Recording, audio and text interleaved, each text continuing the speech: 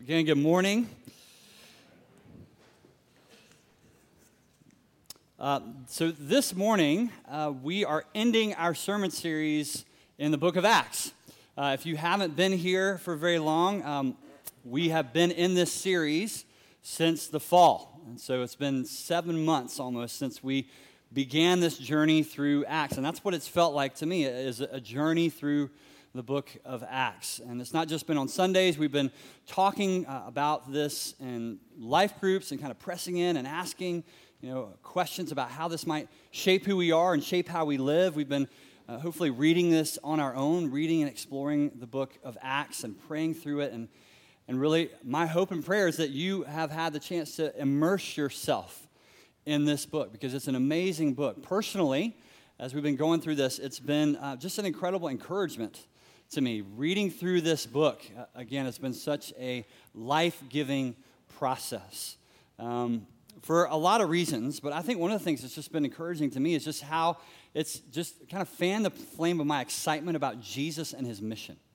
It's just got me excited about what God is up to, certainly in the book of Acts, but also beyond. And so I hope it's been encouraging for you. I hope as we've gone through this series and gone through the book of Acts, it's been exciting for you. And I just would encourage you, if you're not in the habit of reading the Bible on your own, and especially if today maybe you're feeling like, I just need some encouragement, I would encourage you to open up the book of Acts and just read it. Just sit down and read God's word. It can be so powerful and so encouraging if we just let it. Sometimes I think we just forget there is just power in letting God's word speak to us. So if you're in need of encouragement, open up the book of Acts, because when you read the book of Acts, it's amazing. What you witness is this incredible move of God. You get to see what God has done in light of the cross, in light of the resurrection, in light of Jesus' kingdom. And from the beginning, our prayer has been, Lord, what you did in Acts, would you do it again? That's what we've been praying here, is that what you did in the book of Acts, would you do it again? Not necessarily in the same way, but by the same Spirit. That your Holy Spirit would be at work in the life of our community, that we would experience this same life, this way of life that we see in the book of Acts here in Houston. Our prayer has been that God would move and continue to move among us. And that's really what the book of Acts is about. It's about witnessing this incredible move of God. It started at Pentecost with a small group of followers of Jesus. They were all gathered, kind of like we are today, praying and worshiping the Lord and waiting. And then the Lord sent his promised Holy Spirit. The Spirit fell on this small group of people and filled them for the mission that God had called them to, a mission to go to the world, to bear witness, to proclaim the good news of the coming kingdom of God. And that's what they did, and that's what we've been exploring, this story of what happened next, from then on, Acts 1 all the way to our reading today, Acts 28. It's amazing what's taken place, because in the course of about 30 years, about one generation, what we see is that the good news of Jesus has expanded out across the known world. At the end of Acts, we now find ourselves with Paul. The words that Mike just read from Acts 28 at the end of the chapter. Paul, this follower of Jesus, this leader of the early church, he's awaiting trial before Nero, before the Caesar. And as he's waiting, he's kind of taking advantage of this time, and he's meeting with different people. But what's amazing to me is to think about how this connects with Acts 1. Think about how Acts 28, all the way from Acts 1. Think about where the Gospels come from. The small group of people gathered in a room together in Jerusalem and on the streets of the city, all the way to Caesar's palace. That's what's happened in just one generation. In the course of just 30 or so years, the gospel has gone forth and expanded into the known world. And so as we read Acts, as we read this story, I think it's important to keep that big picture in mind, because if we're reading it right, it should be this incredible story. It should be a page-turner as we're going through Acts. Like, what's going to happen next? What is God doing? What is he up to now? How is he fulfilling his promise and his mission? And so as we turn the page, we come to this last chapter in Acts, Acts 28. And so if you want to open up there, I want to encourage you to look there. And I just want to focus on the last two verses of the book, Acts chapter 28, verses 30 and 31. And I've got it here on the screen if you don't have a Bible with you. Let me just read it. It says, Paul lived there in Rome for 2 whole years and welcomed all who came to him, proclaiming the kingdom of God and teaching about the Lord Jesus Christ with all boldness and without hindrance.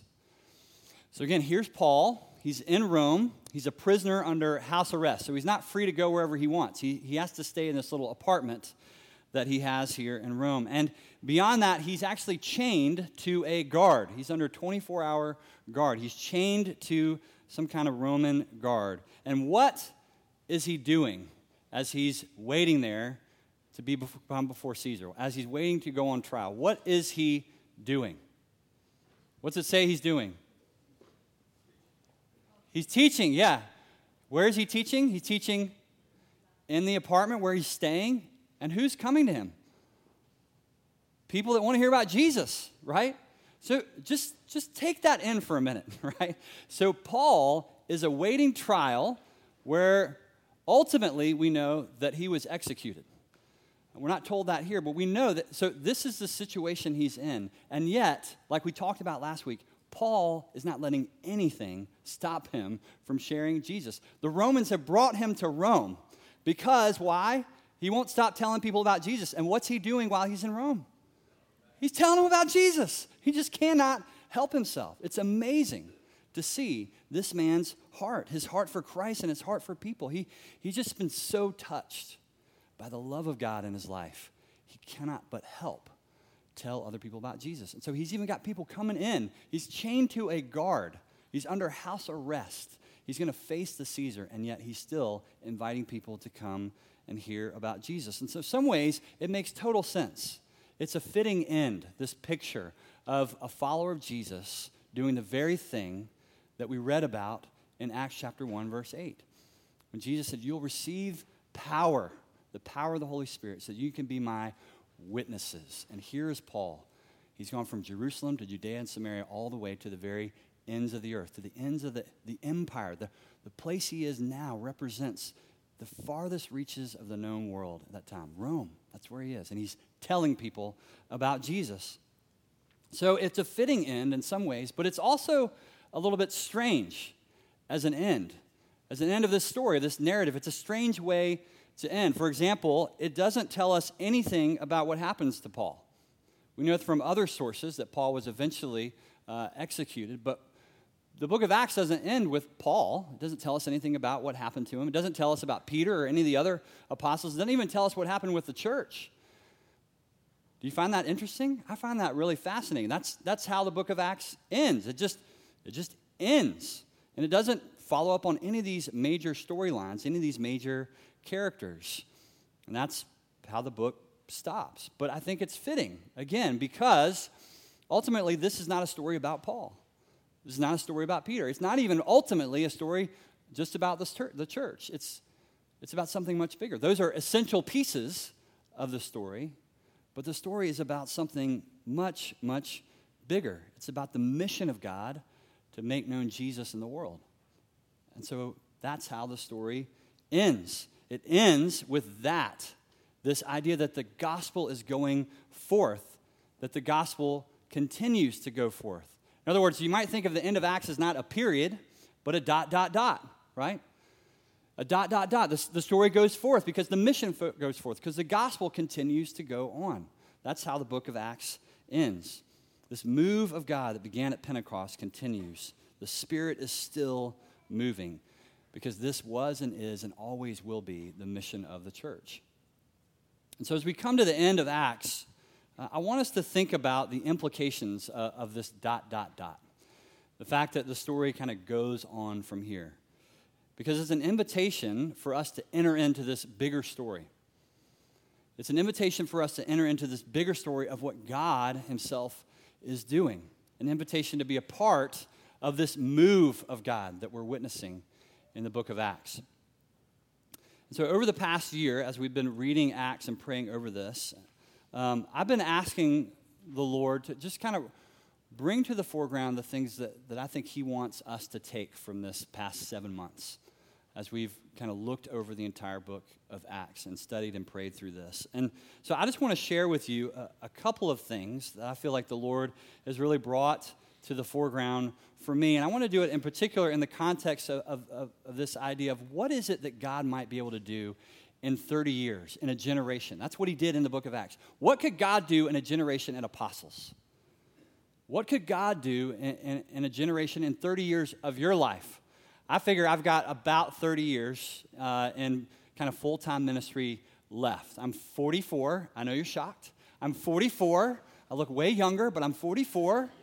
And I figure, all things, if they go well, if I maybe cut back on the Torchy's tacos a little bit and a little less brisket, a little more kale, which is gross. If I kind of embrace maybe a lifestyle that would give me 30 more years, I've got 30 years to give to the Lord. I've got a generation, you might say, a life, half a life to give to the Lord. And I just want you to think about that. What do you have? Maybe today you're sitting here, you're sitting pretty. You got 40, 50 years, ahead of you. But what's the Lord going to do with that? Maybe you've got 10 years, 15 years. What does it look like over the next 10 years, 20, 30 years at Apostles? If God moves, what could happen? And so I've been asking this question myself, and as we prayed and studied through Acts, the Lord has put a couple of things on my heart for our church. And so I just want to share a few of them that I'm praying for myself and I'm praying for our church. And here's the first one.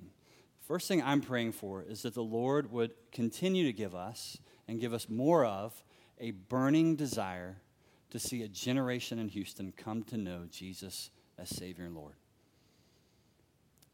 A burning desire. Not, I hope that happens.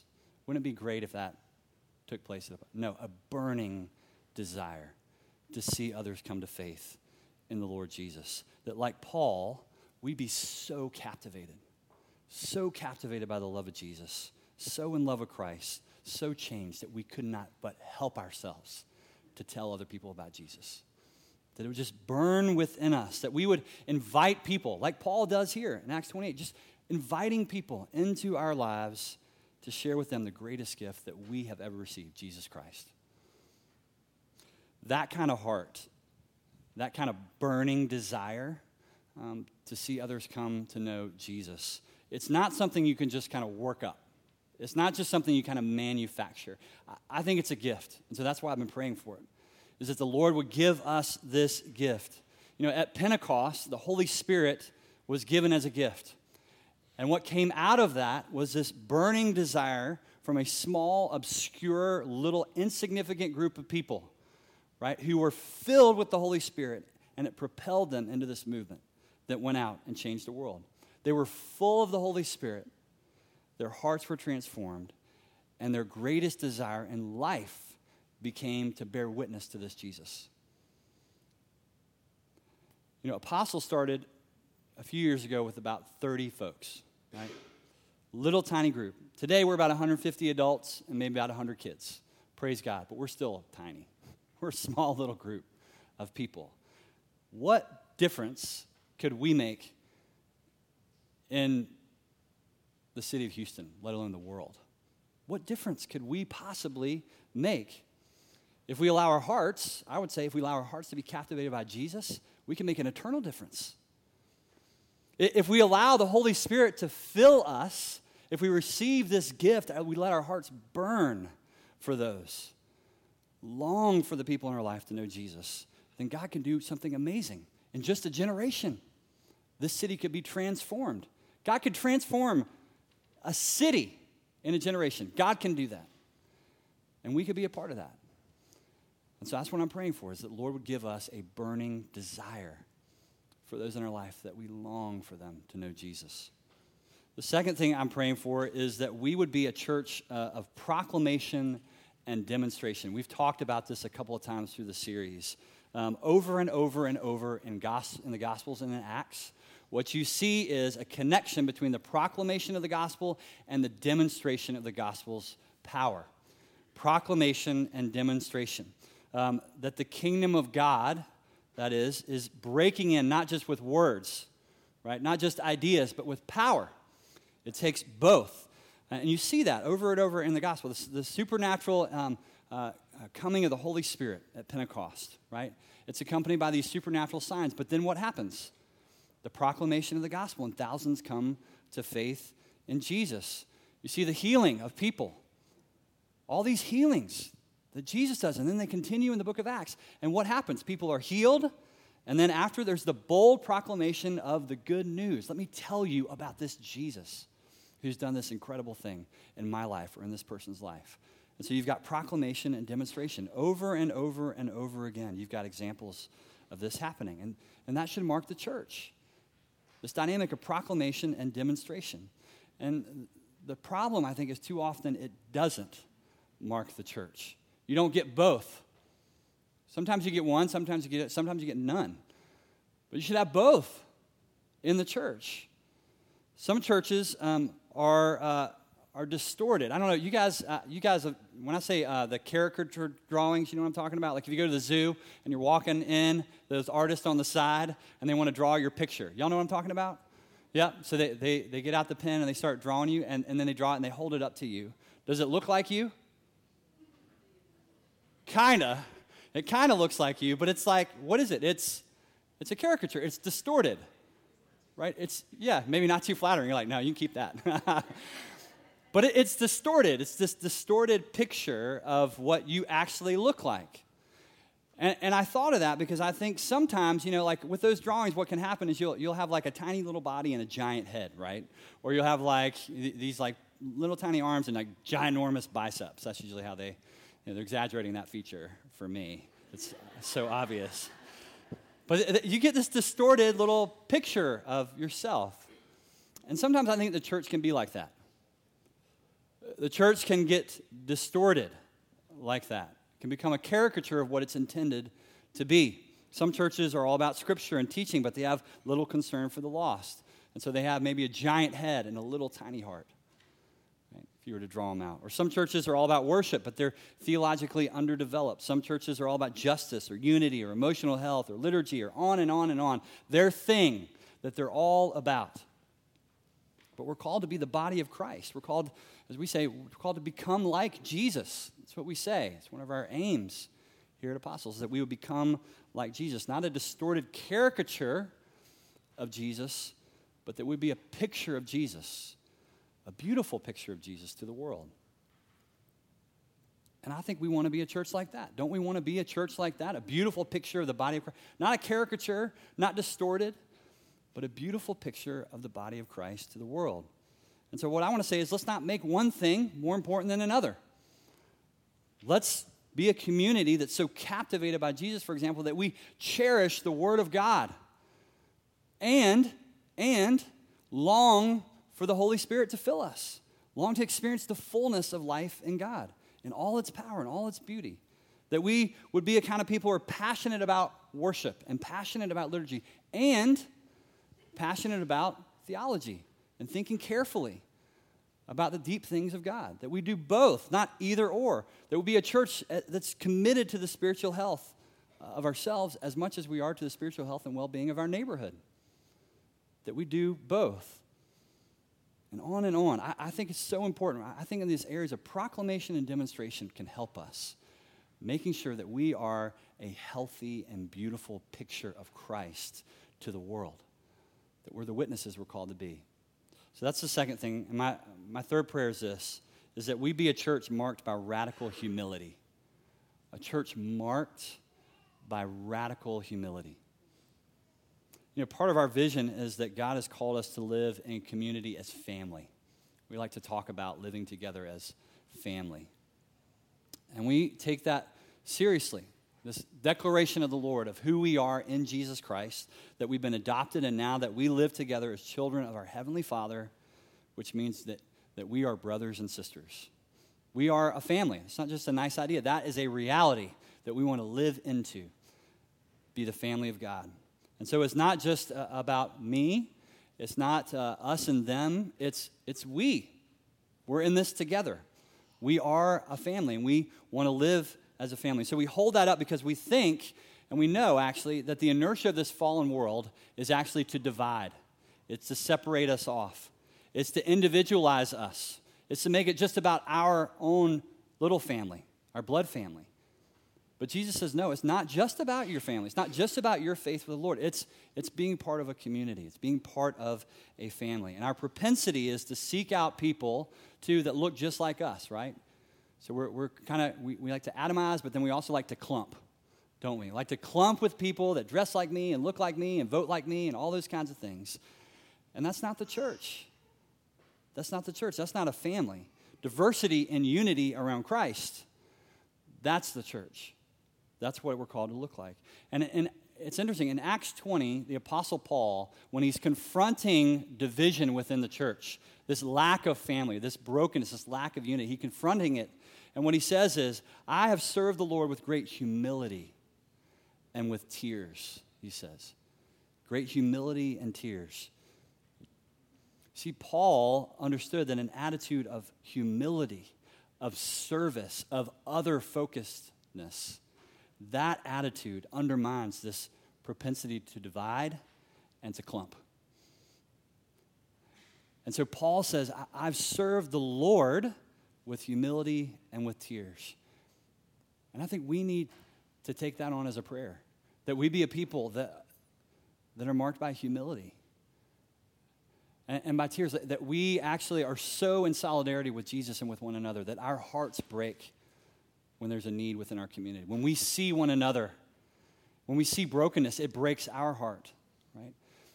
That we would be so humble before the Lord, that we take on such an attitude of service, the heart of a servant, Philippians 2, that we would take on that spirit of Jesus as a community.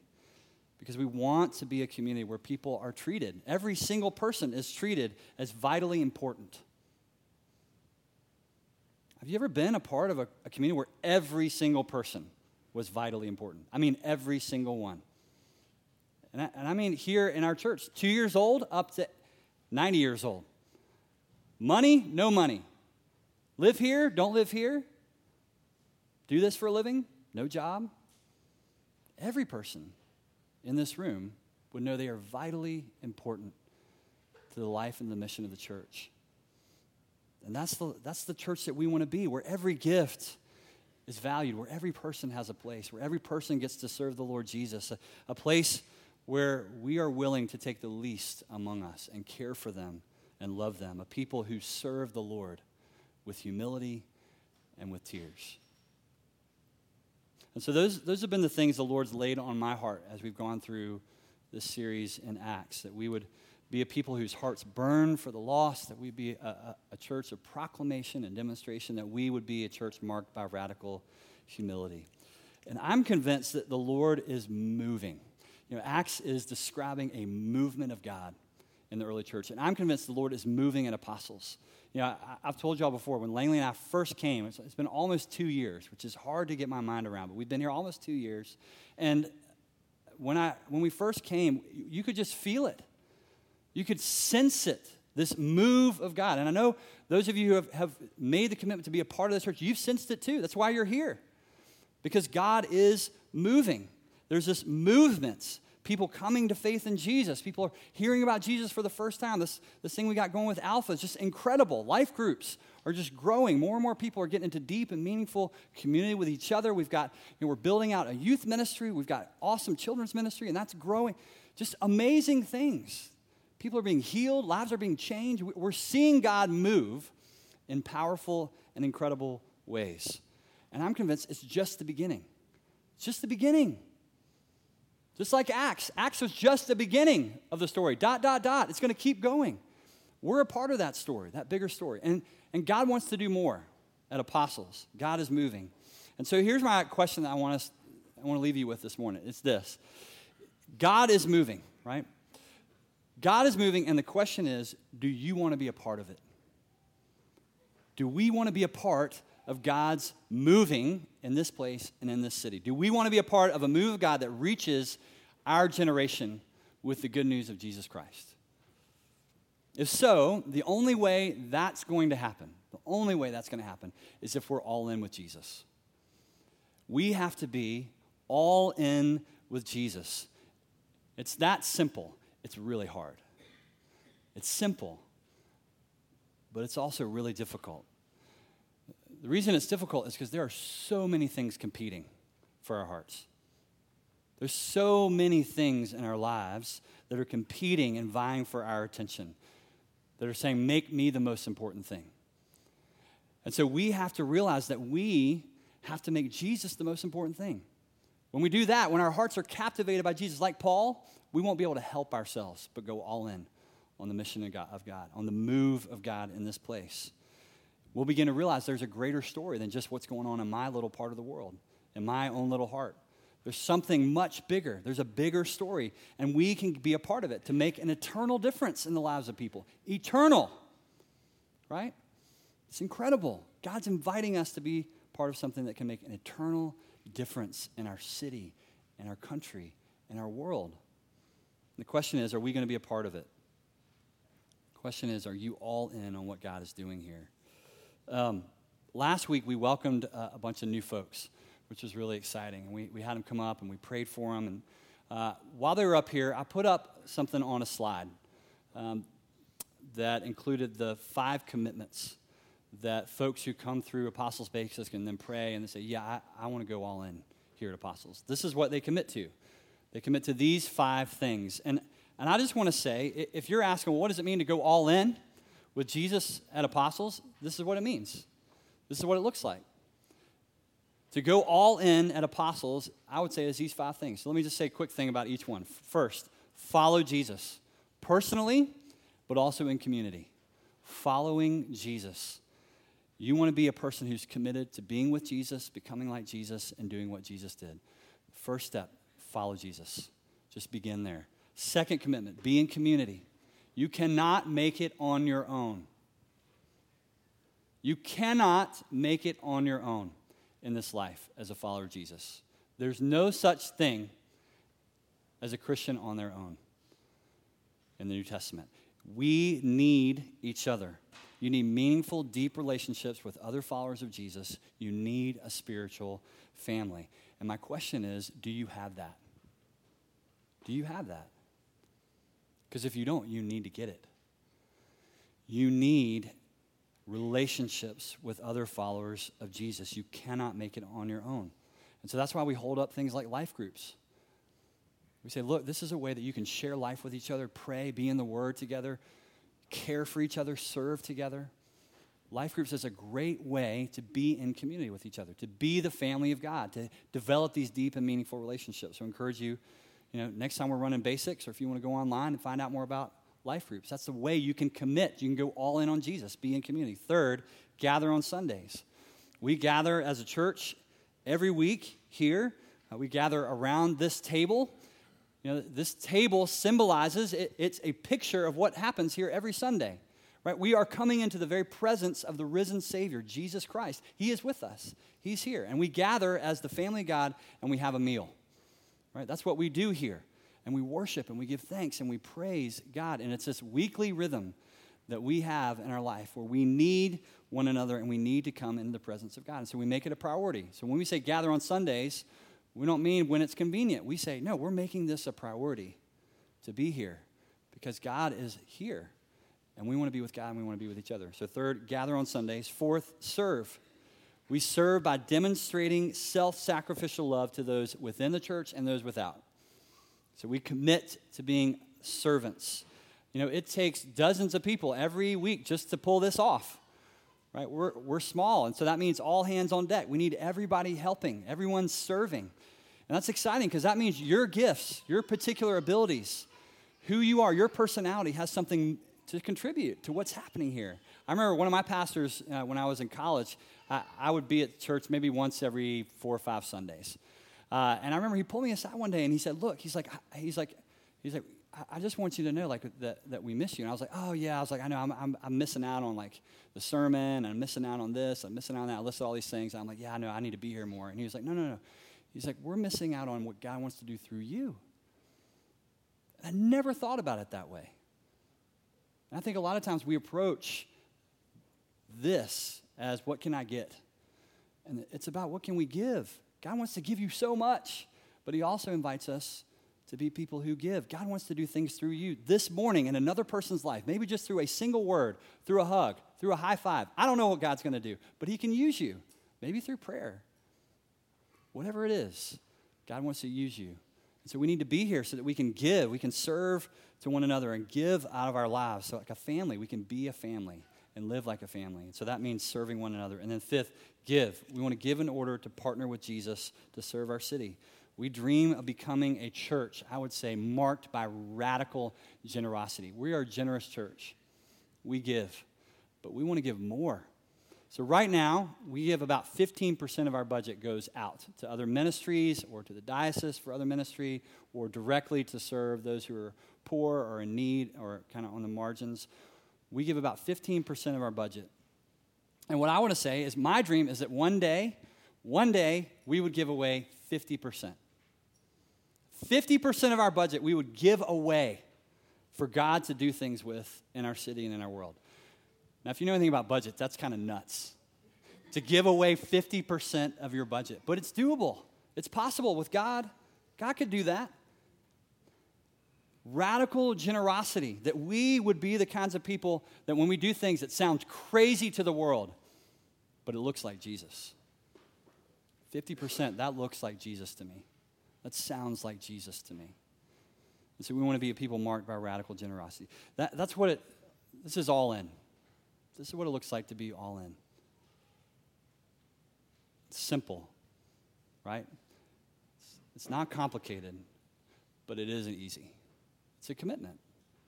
And so I want to invite us, we've wrapped up this series on Acts, that we would hear this invitation to be a part of a move of God in this place. And that we'd hear this invitation to go all in with Jesus. Because I'm convinced that God is moving. And there's no better place to be with your life than right in the middle of what God is doing. Right in the middle of where God is moving. And so that's my prayer for us, is that we would be right in the middle of what the Lord is doing. Would you pray with me? Heavenly Father, we do give you thanks and praise. God, you are so good, and you have done so much in the life of this church, and we praise you and give you thanks for that. Lord, we thank you for this series on Acts. We thank you that you've, Lord, just rekindled our hearts. Lord, that you've drawn us closer to Jesus, that you've opened our eyes to the ways that your Holy Spirit is at work in us and among us, and we long for more of that, Lord. We say more. Lord, give us more. And so, Lord, we want to be the kinds of people who are ready to commit, who are all in on Jesus. Lord, because we do want to see a generation of people in our city come to a saving faith in Jesus Christ. And so give us that heart, Lord. Let our hearts burn for those in our lives that don't know you. And Lord, I pray too that we would be a people who are committed to the proclamation and the demonstration of the gospel, and that we would be marked by humility. And so, Lord, I pray for every single person sitting here, Lord, that as they leave here today, as they go out from this place, that you would just bring this question before their minds. That they would ask if they're all in on what you're doing, if they are wanting and ready to be a part of the move of God in this place. Thank you, Lord Jesus. We pray in your name. Amen.